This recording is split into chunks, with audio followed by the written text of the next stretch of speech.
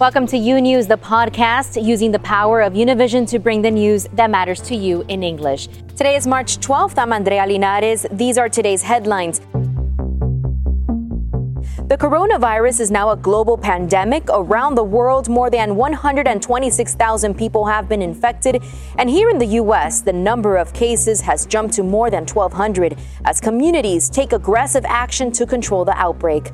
The White House also taking unprecedented steps to respond to COVID-19. Travel from 26 European countries will be canceled for the next 30 days, but that decision and a major address by President Trump sparking confusion.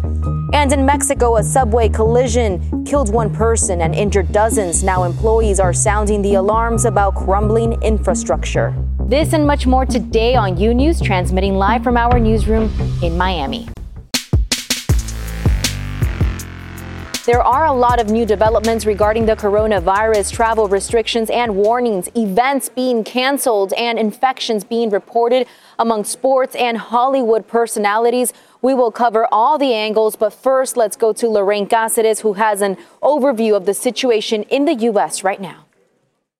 In China, the end of the coronavirus is near. Officials discussing the easing of restrictions after the last patients being treated have started to go home. Many celebrating freedom, stepping out of their homes for the first time in nearly 50 days. Meanwhile, for the rest of the world, difficult weeks ahead. The World Health Organization officially declaring a pandemic. Today, the U.S. waking up to a new reality. Bottom line, it's going to get worse. Top health officials briefing Congress on Wednesday saying the disease will keep spreading and Americans need to take it more seriously. It is 10 times more lethal than the seasonal flu. At least 44 states, including the District of Columbia, with confirmed cases. What you might think of as an infectious disease equivalent of a major earthquake that's going to shake us for weeks and weeks. This Massachusetts hospital in Norwood, near Boston, set up new tents outside its emergency room doors, awaiting new cases for potential future testing.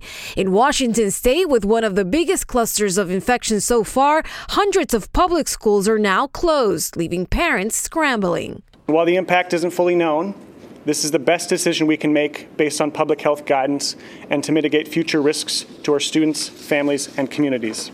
California health officials issuing a new policy saying large gatherings that include 250 people or more should be postponed or canceled, and that smaller gatherings that do not allow social distancing of 6 feet per person should do the same.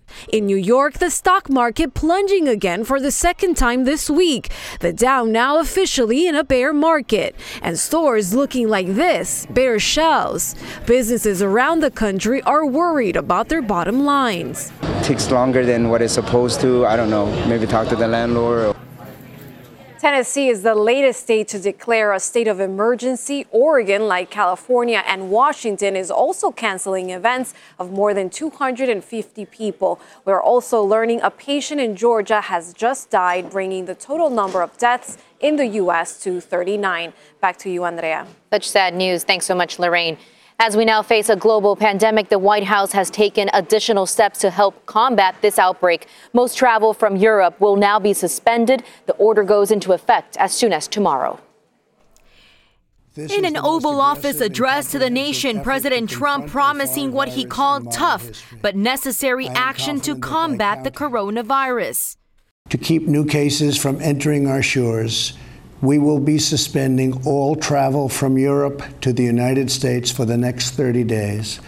The new restrictions bar most foreign nationals coming from 26 European countries, beginning Friday at midnight. According to the Department of Homeland Security, the ban covers the Schengen passport-free zone, which includes Austria, Belgium, Italy, Greece, Germany, Spain, France, Switzerland, among others. Britain and Ireland are not covered by the ban. The ban does not apply to U.S. citizens returning home, nor to foreign nationals who are legal permanent residents of the U.S. Also exempted are foreign nationals who are married to U.S. citizens or legal permanent residents, parents or guardians of U.S. citizens, brothers and sisters of U.S. citizens providing both are unmarried and under 21, and children or foster children of U.S. citizens. And these prohibitions will not only apply to the tremendous amount of trade and cargo, but various other things as we get approval. This sparked confusion. The president later took to Twitter to clarify that the restriction stops people, not goods.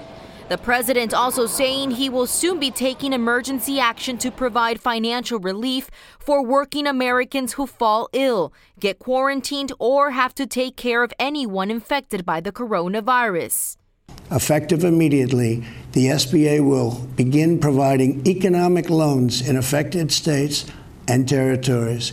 I will be instructing the Treasury Department to defer tax payments without interest or penalties for certain individuals and businesses negatively impacted. Finally, I am calling on Congress to provide Americans with immediate payroll tax relief. The commander-in-chief setting the tone in his 10-minute address from the very beginning, saying the outbreak began overseas and calling it a foreign virus. The European Union failed to take the same precautions and restrict travel from China and other hotspots. As a result, a large number of new clusters in the United States were seeded by travelers from Europe. But European leaders say they disapprove of Trump's decision, calling it a global crisis not limited to any continent.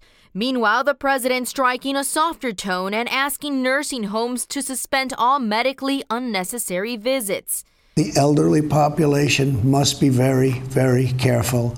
But later getting backlash from Democrats for not addressing issues with the virus. And, I think he's missing the mark once again. It was less than 2 weeks ago that this administration promised that there would be either 1 million test kits or 1 million people tested. We're nowhere near that. And this is another piece of information that we know at this time. A Brazilian official who met with President Trump last weekend at Mar-a-Lago has tested positive for coronavirus. He's a press secretary for Brazilian President Jair Bolsonaro. Bolsonaro is also being tested. Those results aren't in yet.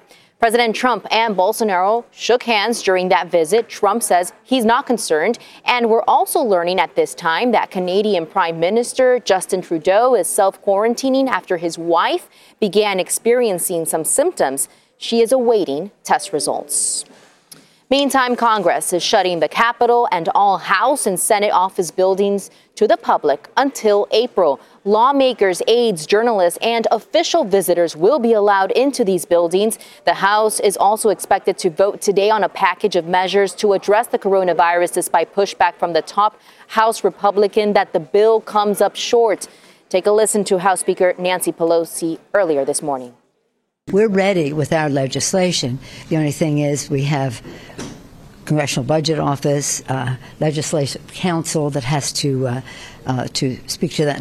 We can only support an initiative that puts families first and not trickle down solutions that help up here that eventually have a collateral benefit down here.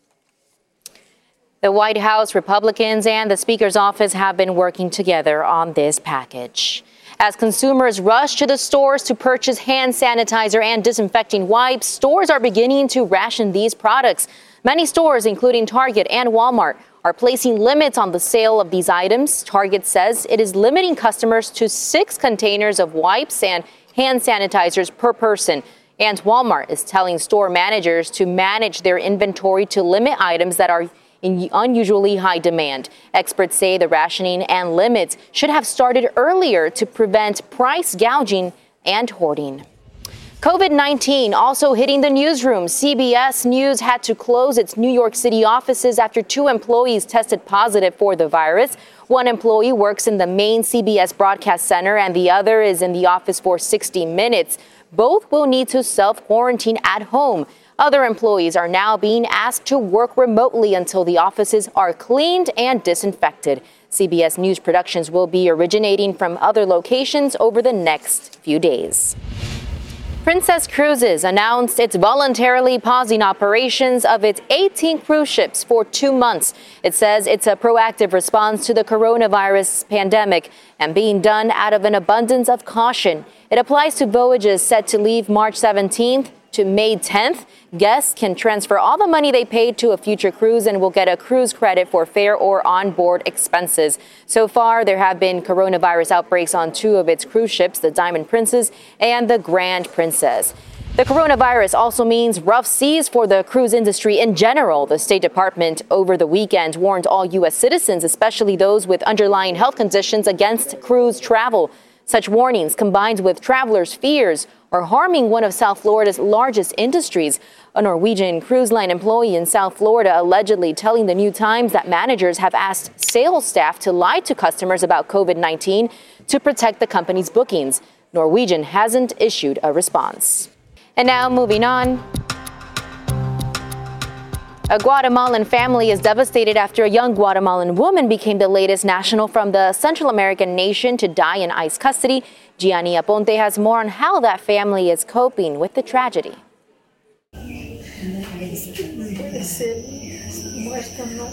Roselia, the mother of 23-year-old Celeste Ochoa, cannot believe that her daughter is no longer with her. I remember everything about my daughter. I have pictures from her when she was little, right there. Roselia and her son Rafael claim that Celeste was in perfect health. They explain that she went to request asylum in the United States in September to escape domestic abuse. Border Patrol caught her entering the U.S. soil without documents. It hurts us the way they are dying, that they are not receiving medical help. But when they are already dying, we want the government of Guatemala to pay attention so that there's justice. Rafael maintains that they are not clear about the cause of Celeste's death. There are a lot of things that are being speculated about, that she died because of her liver, that her gallbladder was operated on. There are a lot of things that we as a family want to clarify, and at the moment we really don't know what she died from. Family and friends suspect that Celeste was a victim of medical negligence. Let them stop harming migrants because they leave because they're in need. They shouldn't be displeased. They should have a good heart. It hurts us a lot the way she died. We couldn't help her. We couldn't give her a pill, some water. I don't know what happened. That's what hurts the most, not to have had her with us. Roselia asked the American authorities to clarify what really happened to her daughter. Where my daughter was, she was in the hands of the immigration authorities. They should send her body. I don't want her to stay there, and I don't have any money to bring her either.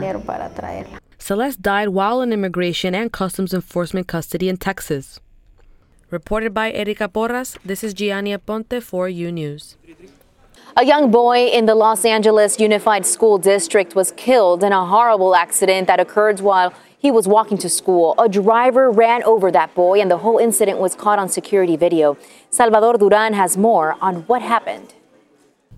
The video is painful for any parent to watch. It shows a 12-year-old student illegally crossing the street on the crosswalk in Los Angeles when unexpectedly a car making a left turn slams into him. We stopped the video here because what follows next is the red SUV running him over and killing him instantly. Kenny Hernandez is the grieving mother dealing with the sudden death of her son, Abraham Trejo. Cuando vine y miré que me rodearon, yo dije, ¿qué pasó? ¿Qué pasó? ¿Dónde está mi niño? Mrs. Hernandez told us in Spanish that when she saw what was happening, she had a bad gut feeling and kept telling herself, please don't let it be my son. The driver of the car that hit Abraham stopped and got off her vehicle. She had just dropped off her own children at school. She told police officers at the scene that she didn't see the young boy crossing the street. Le preguntamos si ella estaba distraída por su teléfono. The detective said they questioned the driver and asked if she was on the phone at the time of the accident. She told them she wasn't, but they still kept her cell phone as evidence to submit it for analysis. Fue cuando me dio la corazonada y yo dije, ojalá no sea mi hijo Abraham.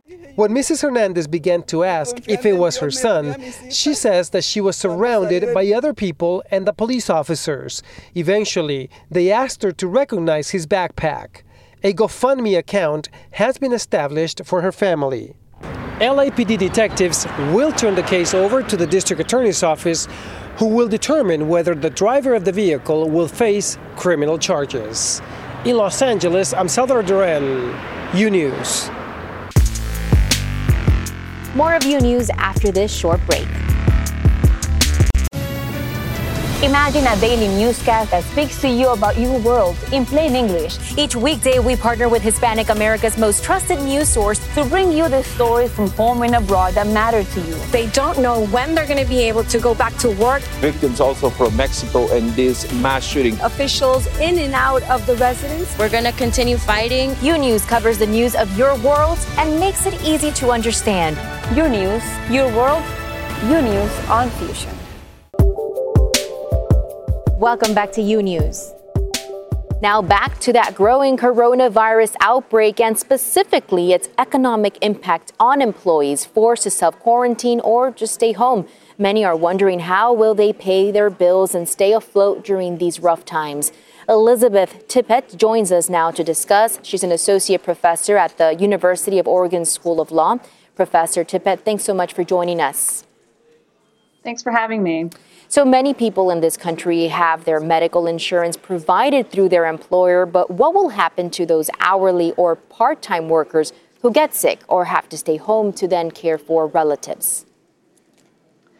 The first thing workers should do is check to see if their company has a sick leave policy, and many employers are starting to roll those out if they don't have them yet. And if you have a sick leave policy, check whether it covers things like a school closure of your child or taking care of a sick relative. You mentioned school closures. Well, many schools nationwide have already shut down temporarily, forcing many parents to then stay home to care for them. Can they use sick days or a sick leave during that time? Well, again, you'll want to check the company's policy. If it doesn't cover things like school closures, what you'll then want to do is see if you have any vacation balance saved up.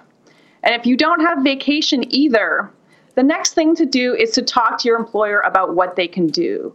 So, for example, some employers might unofficially provide what is known as a negative sick leave balance or vacation balance. And what happens is you're essentially borrowing from your future sick leave or your future vacation. So you still get paid, but you won't be getting vacation, later on. If that doesn't work, the next best option is unpaid leave. Congress is also trying to come up with additional support for workers, and they're voting on that later today. But they'll still need to work with President Trump to get him to ultimately sign off on the bill.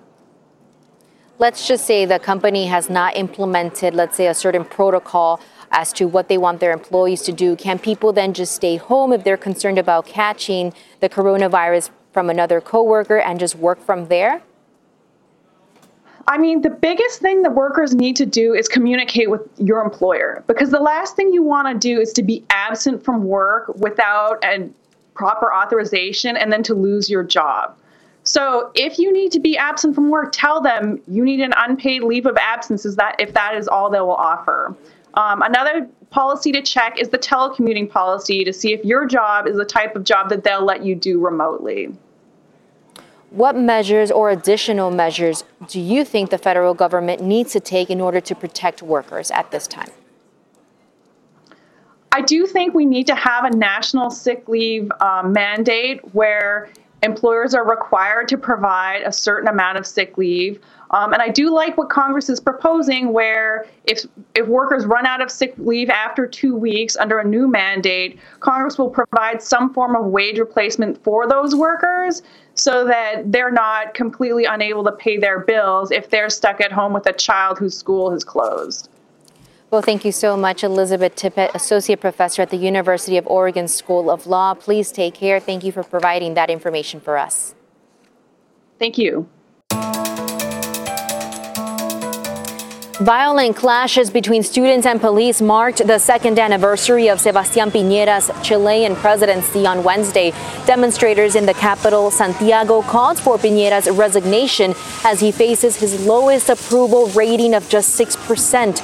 Chileans also commemorated the South American country's return to democracy 30 years ago. Piñera said he would not quit the presidency until he finishes his term in March of 2022.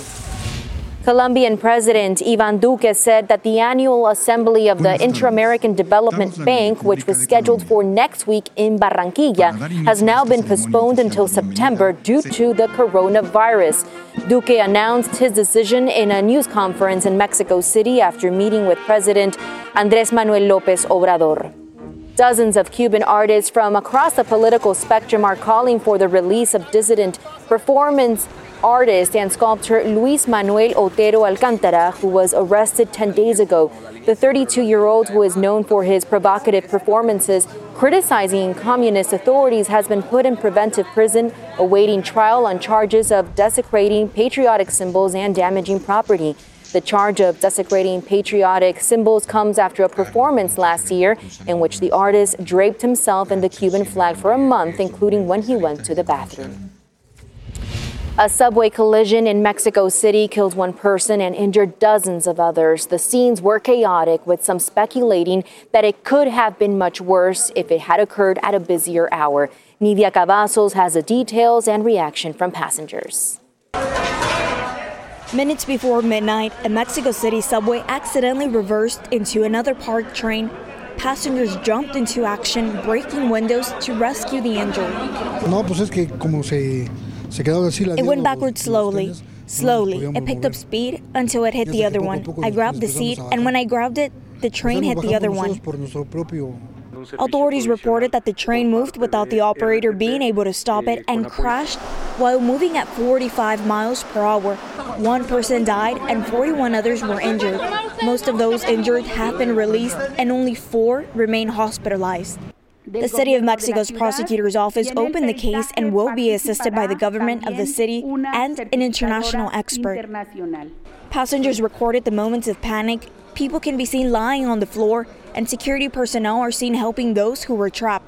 The stations are closed, and passengers are even taken in police cars to other subway stations.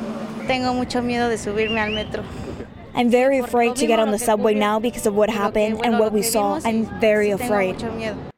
Authorities acknowledged that the trains were not in optimal condition, but they had been maintained. One subway worker posted an angry message on social media saying they have no spare parts or resources to repair the trains. Fortunately, this happened at a time when there were few customers. If it had happened at 7 in the morning at that same station, we would be talking about a catastrophe. Back in 2015, a similar accident occurred when a train hit another parked train, injuring 12 people. This worker says it is very easy to understand what happened. You don't need to wait for the investigation. It's called corruption. It's the only thing that's killing the subway. Reported by Alejandro Madrigal in Mexico City, this is Nidia Cavazos for U News. Thanks for listening to U News, the podcast. Don't forget to follow U News on Instagram, Twitter, and Facebook. And if you haven't yet, go to Apple Podcasts and subscribe, rate, and review. And join us tomorrow for a new episode. Until then.